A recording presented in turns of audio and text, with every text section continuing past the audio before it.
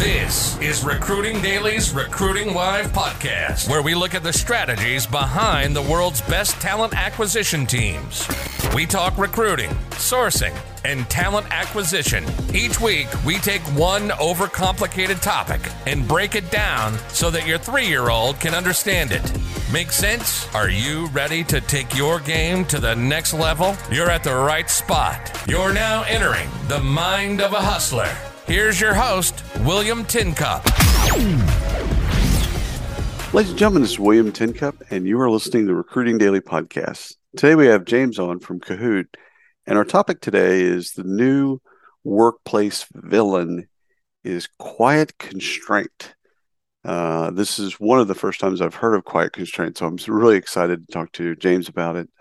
James, would you do us a favor and introduce yourself and Kahoot? Sure, I will do. Hi, William, and hi, everybody. My name is James Micklethwaite, and I'm from Kahoot. It's fantastic to be here with you today. Kahoot, for those of you who aren't aware, is a game-based learning platform, probably most famous as a quiz used by teachers in middle and high school all around the US and, in fact, all around the world. But maybe what many of you don't realize is that Kahoot's also used by 97% of the Fortune 500. And it's used as much more than a quiz these days. You can use it for training, onboarding, events, presentations, and workshops. So my role is all about the use of Kahoot in the workplace, which is why I'm here today. And we do an annual workplace culture report that we publish every year, where we commission a survey to find out what's going on in the world of the workplace. And we just released those results. You can download them for free on our website if you're interested. But in short, the findings of what we of this year's survey were that we were expecting an extremely high level of disengagement. There's been a lot of talk out there in the industry about quiet quitting. And we were expecting a very high level of disengagement. And whilst we found some of that, we can touch on that later, it wasn't quite as high as we expected. What we instead uncovered was a really interesting finding that we called quiet constraint. And that is that a whopping 58% of employees say that they hold knowledge that they believe would benefit others inside their organization, but they haven't shared it yet. So that's what we mean by quiet constraint. And so first of all, I can see that. So first of all, that tracks for me. That makes sense for me. But why do you, unpacking that just a bit, why do you think that is? I don't want to lead the witness any. I have some thoughts myself, but why? I'm sure you do, and you know, I think everyone listening will be have a few ideas. So, of course, we asked the reasons why in the survey as well, because that's actually much more interesting than the statistic itself. And so there are a variety of reasons, and some of them, I guess, are maybe less surprising, and some I think are maybe more surprising. But let me run through them. So some of them, of course, relate to company culture. Just that people don't feel they have a mandate. And we asked a specific question about, for people to agree or disagree with whether they hadn't been asked to, and that came up as well. So some are around company culture and people feeling like either they're not valued or that they don't feel that anyone wants them to share that knowledge. So that was one big theme. The second theme was actually, you might also suspect, some people feel that actually sharing knowledge might be detrimental. So they feel that the workplace is a little bit competitive and they might give away a competitive advantage to their colleagues. And so perhaps that's one of the first things that comes to mind when people think about this, because this is not an entirely new subject. But I think what we were surprised about was that as big a reason as certainly the selfish reason was that actually people don't feel enabled. What they say is that there's no channel, there's no particularly good means for them to share knowledge in that way. And maybe we can talk about that in a bit more detail. But what we also found is that, the traditional ways of sharing knowledge, often via a presentation or via a training, there's a very high level of disengagement with those mediums, especially in a world of hybrid work where you're not there at the same place. And those formats for either communicating or delivering training just clearly don't work as well as in a physical context when everybody's in the same place at the same time. So first of all, I love those reasons. And I can see that tracks well. But I went to a kind of a darker place in terms Did you? of just because it's my nature. But I went to like job security, and this is a way of making myself indispensable. So I'm Yeah, not going to share that knowledge. And you touched on it in terms of a competitive landscape, especially with economics, macroeconomic issues we might be dealing with right now. Is yeah, if I share that knowledge, then I become disposable in some ways. I mean, maybe that's the worry, is that I become disposable. And the other thing is, and I don't know if this is true or if it's just in my head, but I'm not sure how people receive uh, feedback in the sense of I can just speak to this in the first person. Like I have a bunch of millennials that work with me, and I found as Gen X, squarely Gen X person, I found that giving them feedback, like I'll run with something and not really ask for feedback because I'm just accustomed to just like, all right, run with it and go. yeah, And I found that that's kind of a turn off for them. yeah. And I've also found myself in situations where I don't feel like I can give them like I don't feel like if I tell them, then somehow they react negatively Yeah. to, you know what I'm saying? Like it's almost like I'm caught either way. If I tell them the answer to this to the quiz, I'm guilty, and if I don't give Yes. them any guidance at all, then I'm guilty. Like so, I wonder if managers find themselves in a curious position on how do they share, which is to your point, how do they Yes. share things to where they're consumable by the audience? Yes. Yeah, I think that's a fascinating series of points you make, and I think I'd make 2 points that just spring to mind straight away. So I think the first is you mentioned managers as well, and I think one of our big philosophies at Kahoot is that it absolutely shouldn't just be managers and a sort of course, experience is necessary, but not necessarily managers who are the only ones who are sharing knowledge. So the kind of target audience for us, if you like, is all subject matter experts inside a team. So you imagine a team and a team leader. We would encourage a culture where everyone around the table and nearly everybody in a role has specialist knowledge actually and tend to be sort of best in team at one particular domain. So nearly everybody has knowledge. It just doesn't have to be a question of sort of team leader and seniority. So that's the first point. And then the second point about feedback is an absolutely fascinating theme. I completely agree. And what we've found at Kahoot is that there's a very, very interesting way of sharing information, which is when you combine the quiz part of Kahoot. I don't know if you're aware of it yourself, William, with slides at the same time, because that allows you in a very it's a very warm way. And it actually, the quiz itself acts as a way of actually literally bringing people together. It's friendly competition and it's very, very effective way of bringing people together. But what's clever about the quiz questions is it also is a real-time feedback for the person presenting as well. So it's actually a very elegant way you can ask the audience and it feels like actually a bit of fun about a topic. And then if most people don't know the answer to that, then you are given effectively a mandate to say, okay, let's talk about this a little bit more. A lot of you thought this, then that's not actually correct. And you can talk to it. So mixing up the traditional slides from a presentation with a quiz question to assess knowledge, we found to be very powerful. And then you can also go further than that, and you can add in discussion questions. So polls, word clouds, open-ended, literally a brainstorm. You can say, well, what are your ideas? And with groups that are quite large size, you can literally collect ideas, vote on them, all in the space of a small number of minutes, when you would normally be doing a sort of one-way. It's all slides with Q&A at the end. We find that to be way more effective, particularly when you have an audience that's not necessarily in the same room at the same time.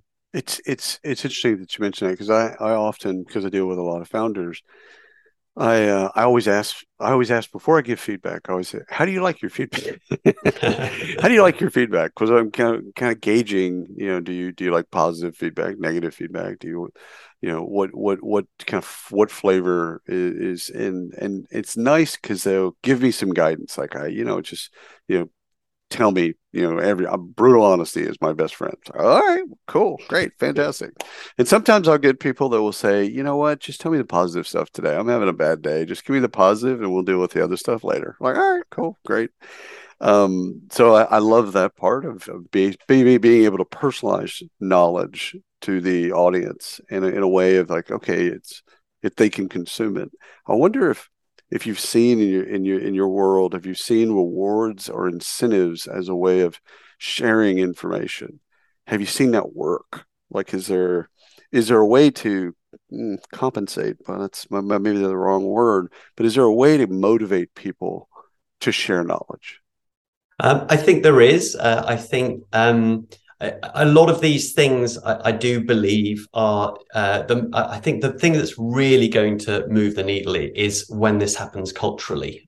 So I think there are some tools that you can use, and I can talk about those in a second, and they will make a difference, definitely. But I think we should start with culture, because that's actually what really drives behaviors. So you need to create, and it's a much talked about idea, you need to create a culture of learning.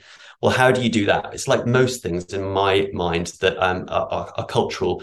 It needs to start from the top, first of all, and you need to make learning something that everybody inside the organization makes time for. So I think there's a couple of angles I have on this, actually. So the first is that make time for it. What does that mean exactly? Yes, it does often mean making time for what you might describe as it's a training session or a knowledge sharing session. So you carve that time out of your diary. So that is part of it. But what I would also say, because I think we all know how hard that is to actually carve out time from our busy days, I think it's also raising the bar about what you're doing in your existing presentations and meetings and trying to get a lot more value out of them. What I see a lot is many meetings, and there are so many discussions around the place that seem to somehow lack, especially regular team meetings, all hands meetings, those sort of things. They somewhat lack a bit of a purpose. You know why you're there. It's something to do with sharing some information. Some people sort of know why they're presenting, but it's sort of recognition in itself. Right. But I think you can get a lot more value from those kind of regular meetings, team meetings, all hands meetings, if you, as I said, raise the bar and you think very hard about what it is that's going to be most valuable to share for everyone, and you share it in a very engaging way with tools like Kahoot. So I think that there's a whole cultural piece. And then very briefly on the second side of things, I mean, so how do you, what specific tools, how can you incentivize it? Well, I think we're very into, Kahoot is all about game-based learning, which is a particular take on gamification. But we do see this time and time again, that where you have leaderboards, for example, that recognize people for doing certain activities. If, again, there's a part of the company culture, and say in your regular all hands meetings, you recognize, and this is what our best customers do, this is this month's number one employee, then you can really change behaviors. You don't have to give out prizes. You don't have to certainly, incentivize it financially. But what people really crave is recognition. So you can use these techniques like gamification.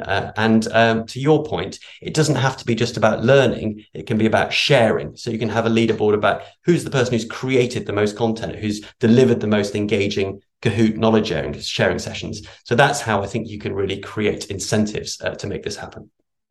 So the learning and in sharing, if we were to bifurcate those two things, so you've got to give time for people to learn.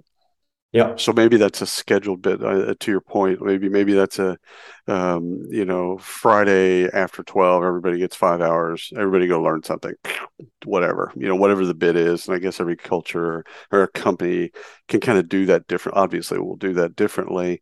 So there's the learning part aspect. And then the sharing, or at least I see it as two different things. You have to give people time to learn something new, and then you got to give people time to share what they've learned. Yes. Am I missing? Right? So no, you're right. Yeah. How do we? First of all, if I have that right, or ish right, how do we institutionalize that? How does each company come about both the learning and the sharing? Because learning, years ago, EY. Ernst & Young did a really great job in the Knowledge Center. And like whenever you weren't consulting or whenever you're on the bench, if you will, they put you got into the Knowledge Center. You just learned stuff. And you were incentivized, like go learn Java, go learn something, go learn something. And now that wasn't sharing, that was learning. So, that part was, I think they did that well. Now I'm not sure how they did the sharing part, but how do you see with your clients? How do you see how they kind of tackle both sides of that thing? Yeah, no, I think you put it very well there. There are two different things going on there. So I think on the learning side of things, I think the key there is to really put yourself in the shoes of the learner to figure out, exactly how to do that best.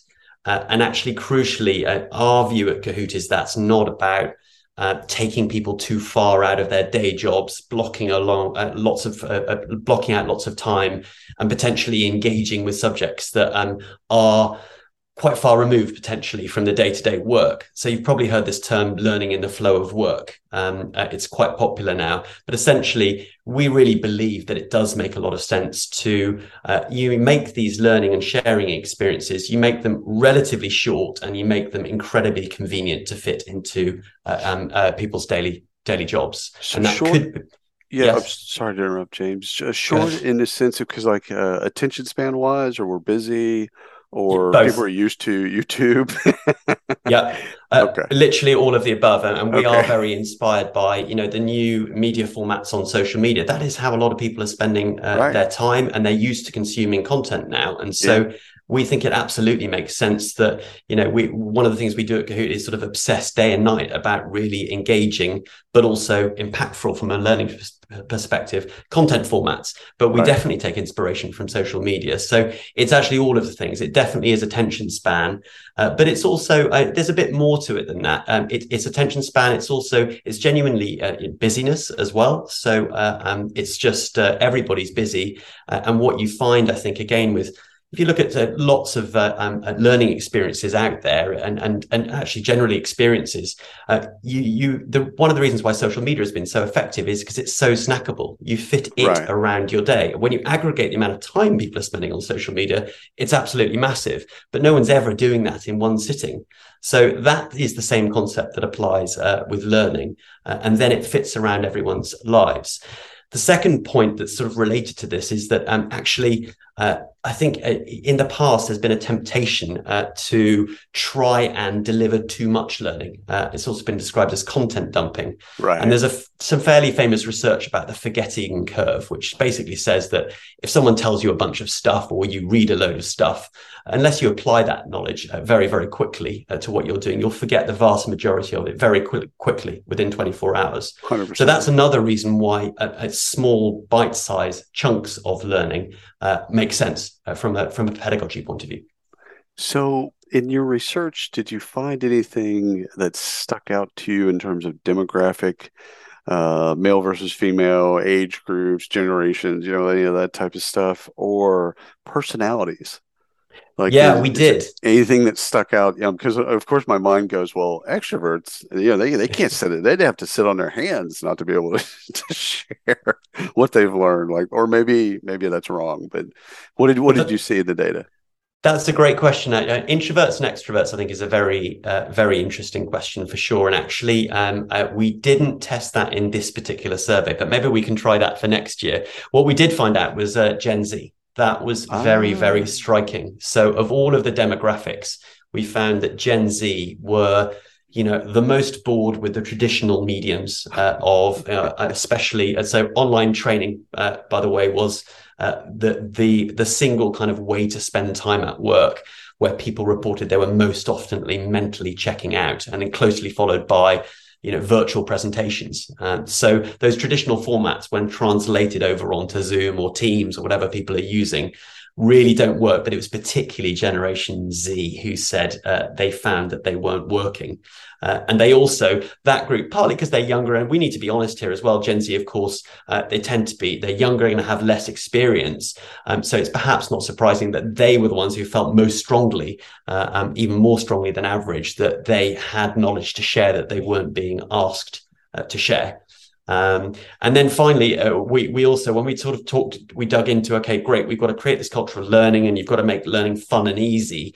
We wanted to know how people related to making a knowledge sharing fun and easy. And we tested friendly competition, because that's very much at the core of Kahoot. Right. And it was Gen Z again who reported a very high interest. They really related to that, actually. So 59% of Gen Z said they would really highly value friendly competition as a way to make sharing knowledge fun and easy. So I think what you see in this younger demographic is increasing a sort of heightened level of impatience with the traditional way of doing things. And they are really looking for, like I alluded to, I think these experiences that are where you really raise the bar. So you don't just have a team meeting. Actually, we have a team meeting, and as part of that, we're going to use some new and innovative techniques. Kahoot is one of them, but there are many others that you can use as well. And actually, there's going to be a very specific goal where one team member is going to share something that we agree is valuable for the team. And that all happens within the space of one team meeting, instead of perhaps some sort of slightly dead time. We're catching up regularly, because we always catch up regularly, and we're filling time, just raising the bar. So what we're seeing is Gen Z, I think, would really respond very, very well to a culture like that. Two things kind of came to mind with the leaderboard and Gen Z in particular. Both my sons are squarely Gen Z. And they've been gaming since they were, very young, right? So they're accustomed to playing Fortnite and Minecraft and all this other stuff. So, does gaming, or there's just the access to the internet their entire lives, does that play a role in kind of their, not just the way that they want to learn, but then stylistically, but also the timing? Do you think that gaming has they're wanting to be a leaderboard, level up, moving up, like being able to see where they are? Do you see gaming having a relationship at all? I think so. And it's so, as we know now, it's such a huge industry, gaming now, so much bigger than the traditionally huge entertainment industries like movies and TV. It's now mainstream, and not just the young, but absolutely, they've known nothing else. And I have kids too, and they're pretty young right now, but I'm very struck by how they just seem very reluctant to they're very comfortable doing more than one thing at a time, but I think the key word is interactivity, and gaming is obviously one manifestation of that.